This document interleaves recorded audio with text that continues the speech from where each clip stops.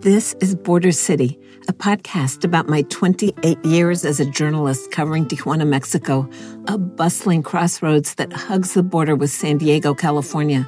It's a place where migrants arrive with little more than their determination and dreams, where ruthless drug cartels battle to control lucrative smuggling routes into the United States, where violence keeps drawing the kind of attention no city wants.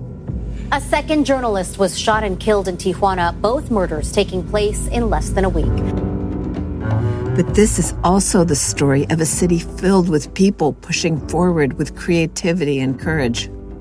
Never surrender. Like Churchill, we will fight in the air, we will fight in the sea, we will fight in the land, but we'll never surrender. It's about the city that took me in and allowed me to stay. The story begins in 1994 when I moved from Washington D.C. to Tijuana on my own.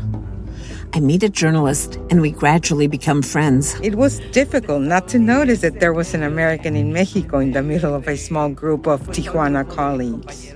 A police chief is shot to death a couple of miles from my apartment. Investigators say Police Chief Federico Benitez and his bodyguard were ambushed late last night by two men armed with automatic assault weapons. And a well-to-do family is drawn into the violence. I don't know what happened.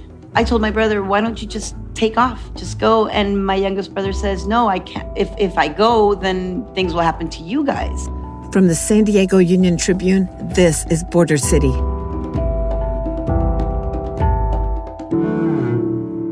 Listen on Apple Podcasts, Spotify, or wherever you get your podcasts.